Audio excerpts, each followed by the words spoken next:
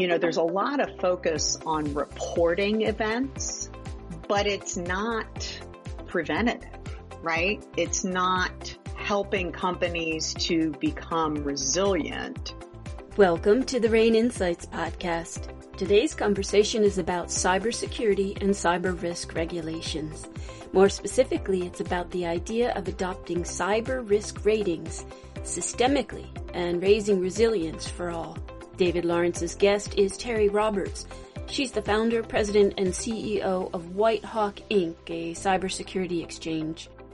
Terry, truly a great privilege and honor, and obviously we've had the chance to work closely over the last number of months on a variety of initiatives, and I want to get into a very, very important project, and I'll call it an idea that that you have been not only incubating but sharing with a variety of people and corporate clients, government agencies, etc.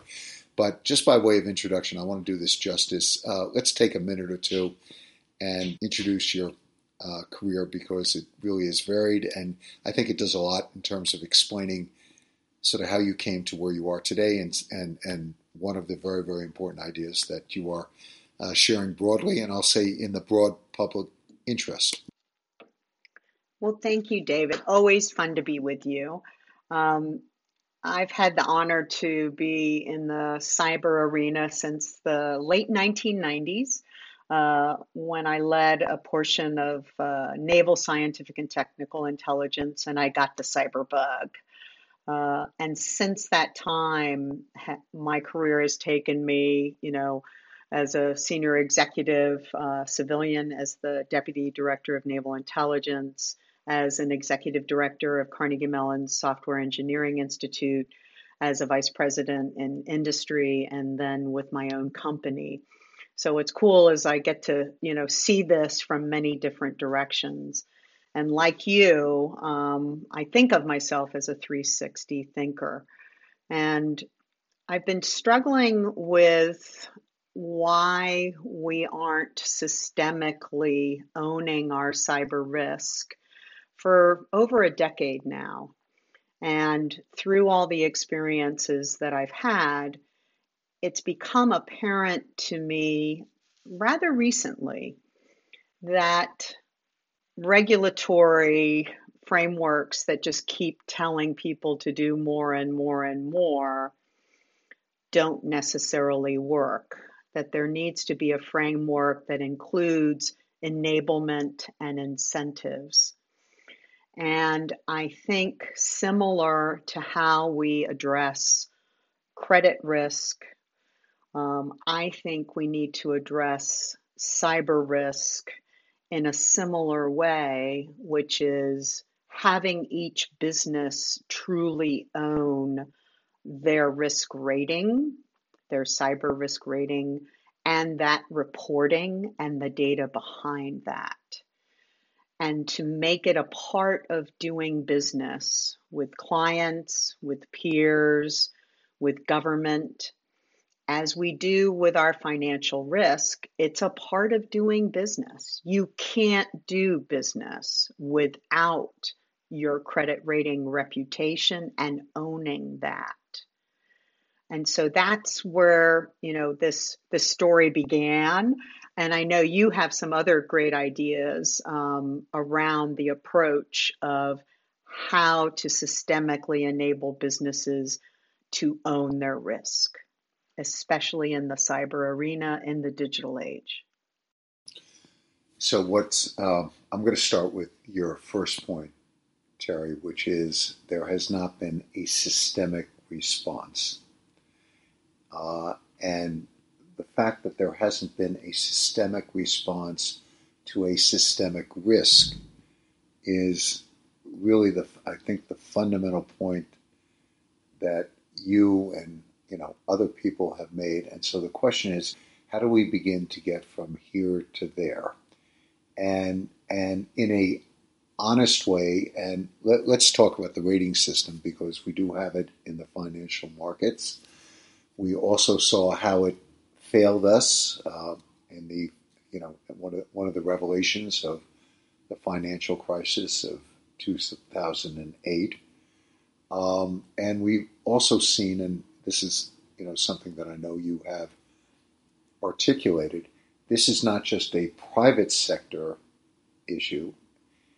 Government agencies have been impacted as well. So share with us just a little bit of the thinking about how this could work, short of having to wait for an existential crisis.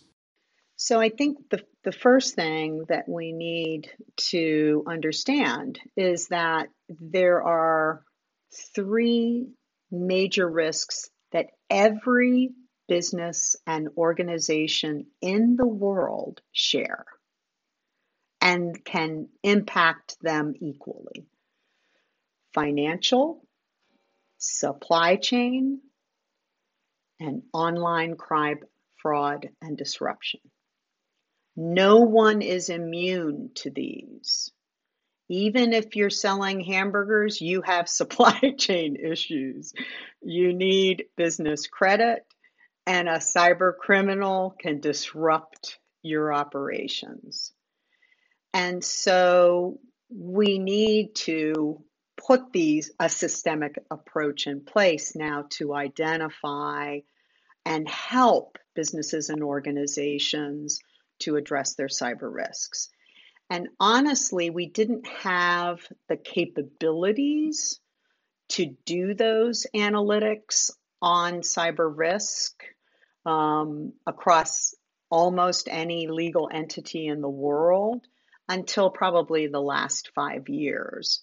And I was happy to see that the New York Department of Financial Services, who really has been a leader in thinking through, how to think about cyber risk assessments, due diligence, reporting of an event, and they are starting to think through the cyber rating capabilities that are out there and the automated reporting that then allows us for every business to know their rating and get the information or report behind that rating. So it's actually with this technological advancement that we're now in a position to be able to implement it, if that makes sense. So it makes a great deal of sense. And the DFS, Department of Financial Services, has been sort of in the vanguard of this. And as you know, the SEC is currently taking in comments with proposed disclosure and other regulations, and we'll be doing a webinar. I'll do a little bit of self-promotion here with Terry and others next week on regulatory initiatives. But it's very interesting to me, Terry, as you speak, and I want to talk about some of the analogs. Obviously, you talked about the financial markets and the way credit risk is relied upon and assigned.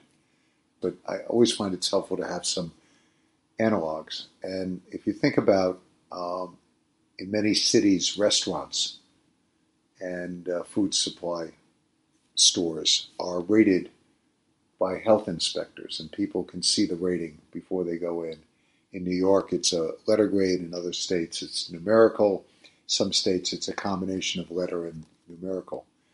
And also the ability to look online and see what the health code violations might have been. Not everybody looks for this. Not everybody pays attention, but it's become an important sort of, I'll call it public safeguard in many leading cities and towns. Similarly, when we drive automobiles, and again, it doesn't always drive a consumer choice, but you have both insurance industry and a government agency that rates the crashworthiness of a vehicle and the overall safety rating, and people can see that. And so as we think, some analogs here, is that more or less, a bit of the idea behind why hasn't this been applied to businesses and their cybersecurity? and their internal controls. Yeah, I couldn't agree more. I mean, this is a societal, right, security and safety issue. And I love the health inspection analogy because you wouldn't think of being involved in the food industry, right? Without taking that into account. It's foundational to our society and our world. And that's what I want to make happen regarding cyber risk and resilience. And, we could start with listed companies, right? That makes total sense. That is something that the SEC could put in place. Um, there's a lot of focus on reporting events, and I do think that is important, but it's not preventative, right? It's not helping companies to become resilient as risk rating and reporting could. Because let's face it, when you look at, the health inspector's report, you know what to do. You know what the issue is. Sometimes things don't happen as a result of ignorance. And as we know, when it comes to cyber, there isn't enough expertise to go around. 90% of all companies and organizations don't have CIOs or CISOs, security professionals. And so, just layering requirements on them is not helpful, as opposed to, giving them the rating, giving them the reporting, putting the framework in place, potentially of an annual audit, right? Then they know what they're accountable for and are given the tools to then address those risks and become resilient over time. I want this to be enabling, not just layering requirements. So, Terry, what I have very much appreciated about your thinking and approach is that you're addressing something that has been missing from the market. And with some of your former colleagues have written about this, which is too often this has become, I'll call it a blame game, and one in which companies, it's that hair on fire moment, and there's significant liability, and there can be congressional hearings and class actions, and obviously fines. What you are focused on is in the prevention, and you use the word resilience because you've made the point very eloquently that no one is immune from this. This is about mitigation and resiliency for an enterprise, not, zero risk. And so as you think about putting this kind of framework in place, and we'll get into the details in a few minutes, tell me sort of how does this assessment get done? And very often, as you point out, many companies don't have a CISO or CIO. It can be very expensive, and it's not just hiring one person.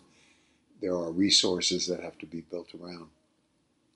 But in order to help the companies that hold our data and the companies that form the infrastructure of our national economy, but in order to sort of help in this rating system, tell me how you begin to roll this out.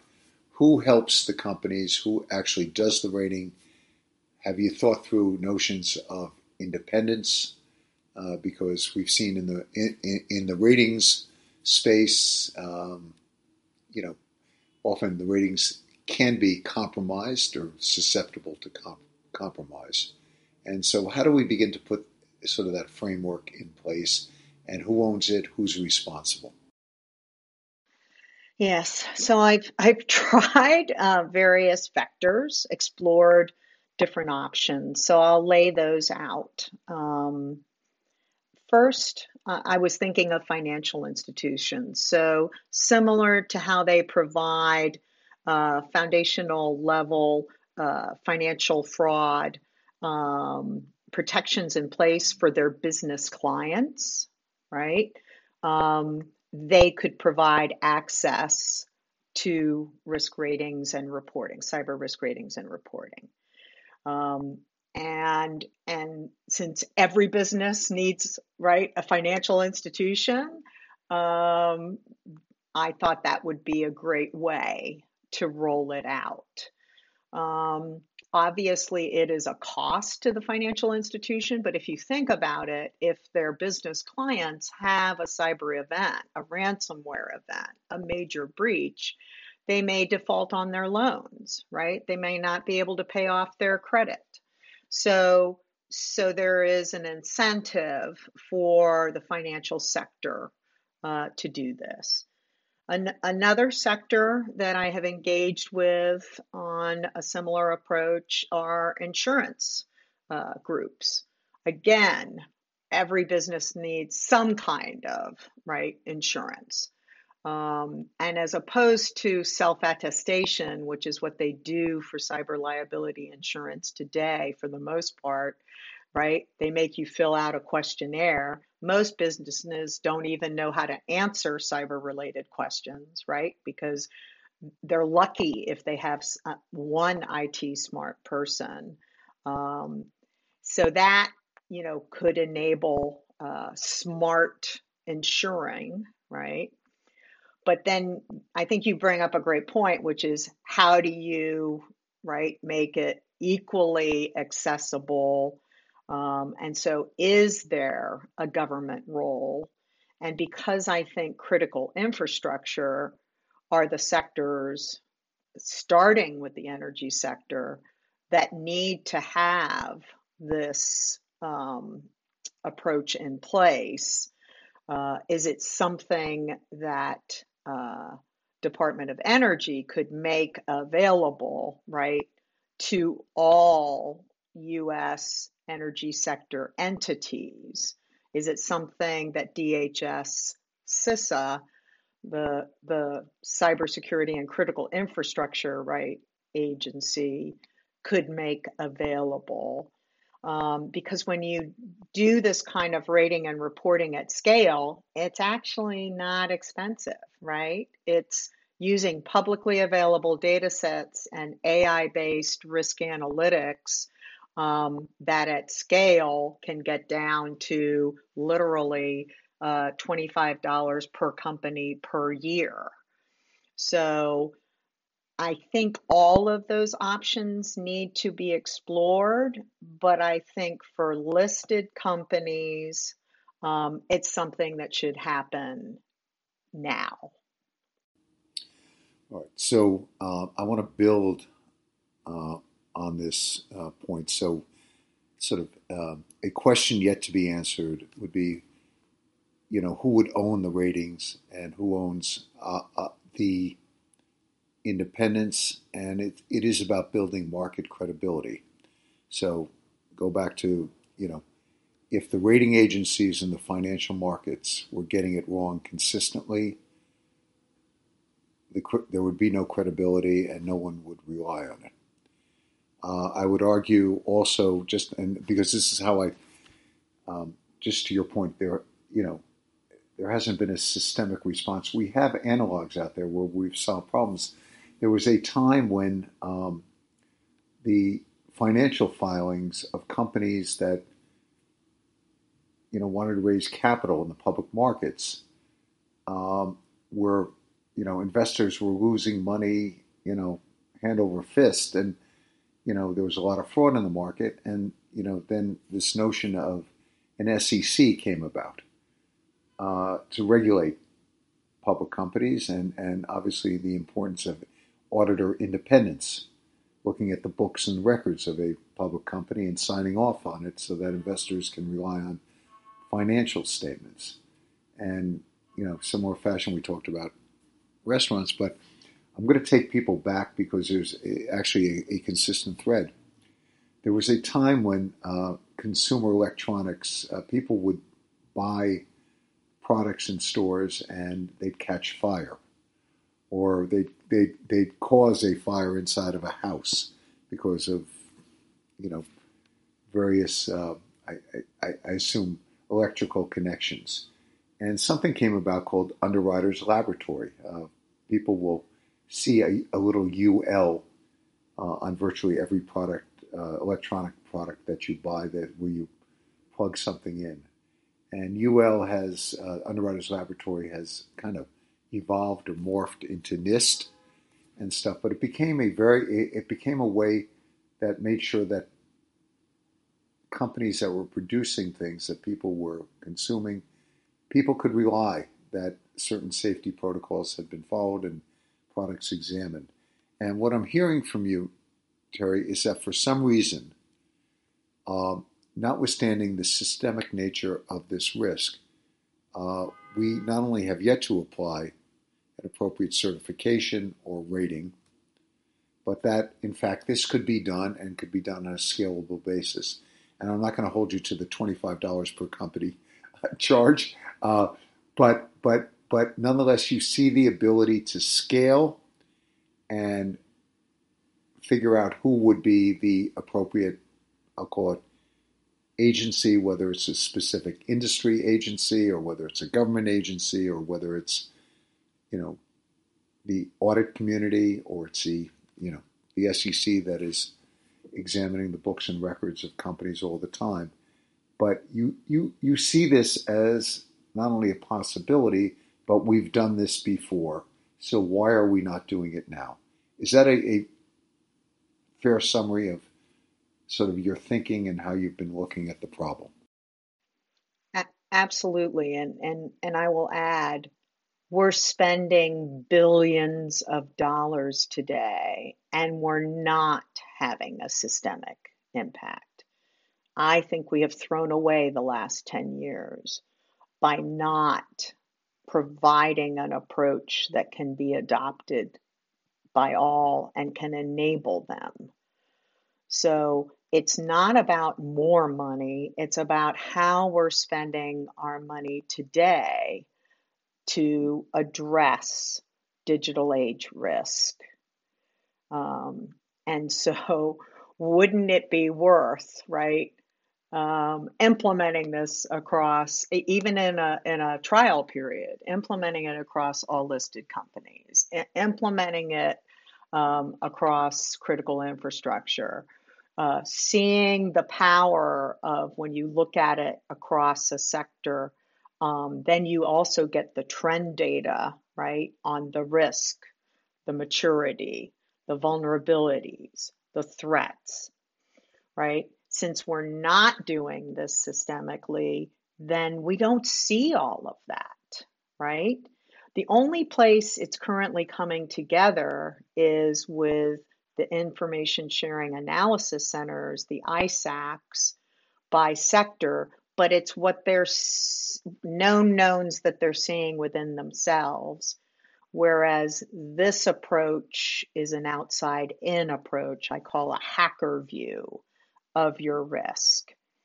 And so the analytics can be extremely powerful and informing, and then enabling to then feed back to that sector about their resilience. So in other words, it can be a path forward to get better and better and better, as opposed to a whack-a-mole approach we're focused on today. Okay, so I'm going to underscore two themes in your thinking. One is there has been a high degree of inefficiency in the spend and no end in sight, by the way, without solving the problem. Sort of responding to the last battle as opposed to thinking about the things ahead. And then secondly, and as you talk about public companies, but this can be true of private companies, what you're also advocating is actually almost like an Investor Protection Act to protect the people whose capital is invested in these companies, and obviously people provide financing to these companies, etc.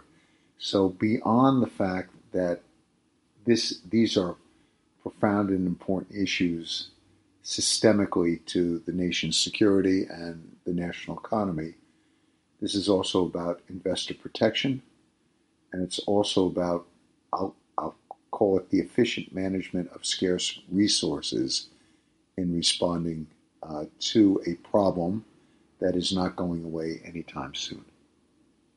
Exactly.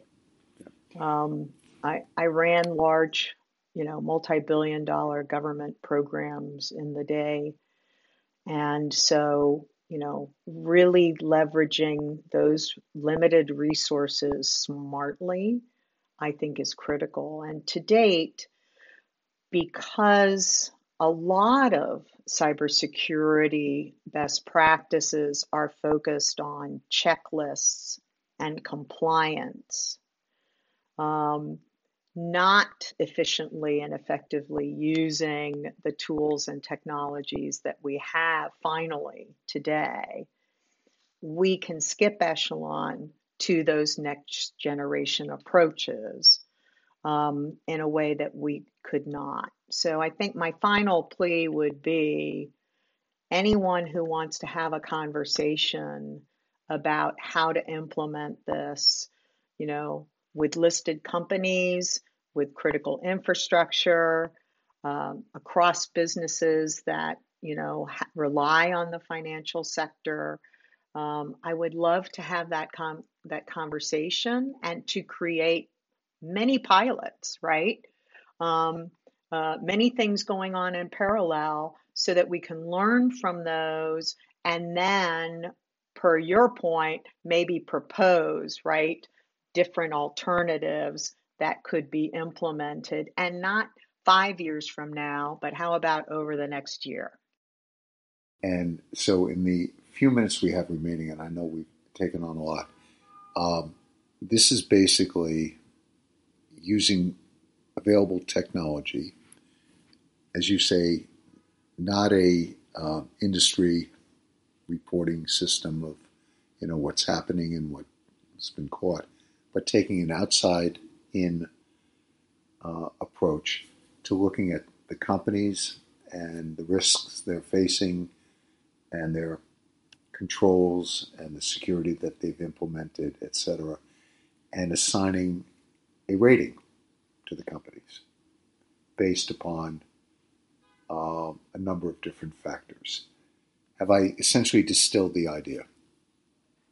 Yes, and the only thing I would add is it also includes areas of focus that map to those risks. So it actually provides them a prioritized way ahead. So it's not just here are your risks, it's here where you should focus your limited time and resources. Right. And I want the people who are listening to this podcast, they well know themes that you and I and others have worked on, but you have to understand the cyber threats. While technology is deployed and there are portals for penetration inside companies and for all sorts of schemes, the crimes that are being committed go back. I've said this repeatedly, Terry. Go back to the days of the Bible. But to understand it as, crimes that are being committed in new ways, not new crimes, and to also understand that the threats are, they are more remote, they're often anonymous, and they're often sponsored by state actors or people acting on behalf of nation states, and why this approach is so critical to understanding the systemic nature and why this one-off type of thing doesn't work, and we have to do better. But one of the things that I also loved about your thinking is that it's not punitive. This is not about embarrassing companies or fining them. And we'll call it for the next conversation, as you flesh out the idea in giving a rating to a company based upon where they are, you're also giving them an opportunity to improve that rating. Here's where some of the weaknesses are, and here's what you can do to close the gaps. And with that, I make this up, Terry, but I'm hearing you say you can go from a C to an A. And that's part of this. Absolutely. And you'll know where you are, and then you can share that with others, and then you can find out where they are. That, right? That mutual peer pressure, right, helps us to stay up on top of ourselves. But it's motivational, not punitive, as you said. Thanks so much, David, for your time. Always a pleasure. And this has been great, and to be continued, and I look forward to having you on the webinar next week. More to come. David Lawrence is the founder and chief collaborative officer of RANE. Terry Roberts is the founder, president, and CEO of WhiteHawk Inc. Join both on June 8th for a webinar from RANE on the patchwork of cyber regulations and how to navigate them. RANE offers risk intelligence solutions to more than 400 leading corporations, government agencies, and academic institutions. Learn about RANE's community-based solutions that address a range of enterprise risks at ranenetwork.com. That's RANE network.com. Thanks for listening.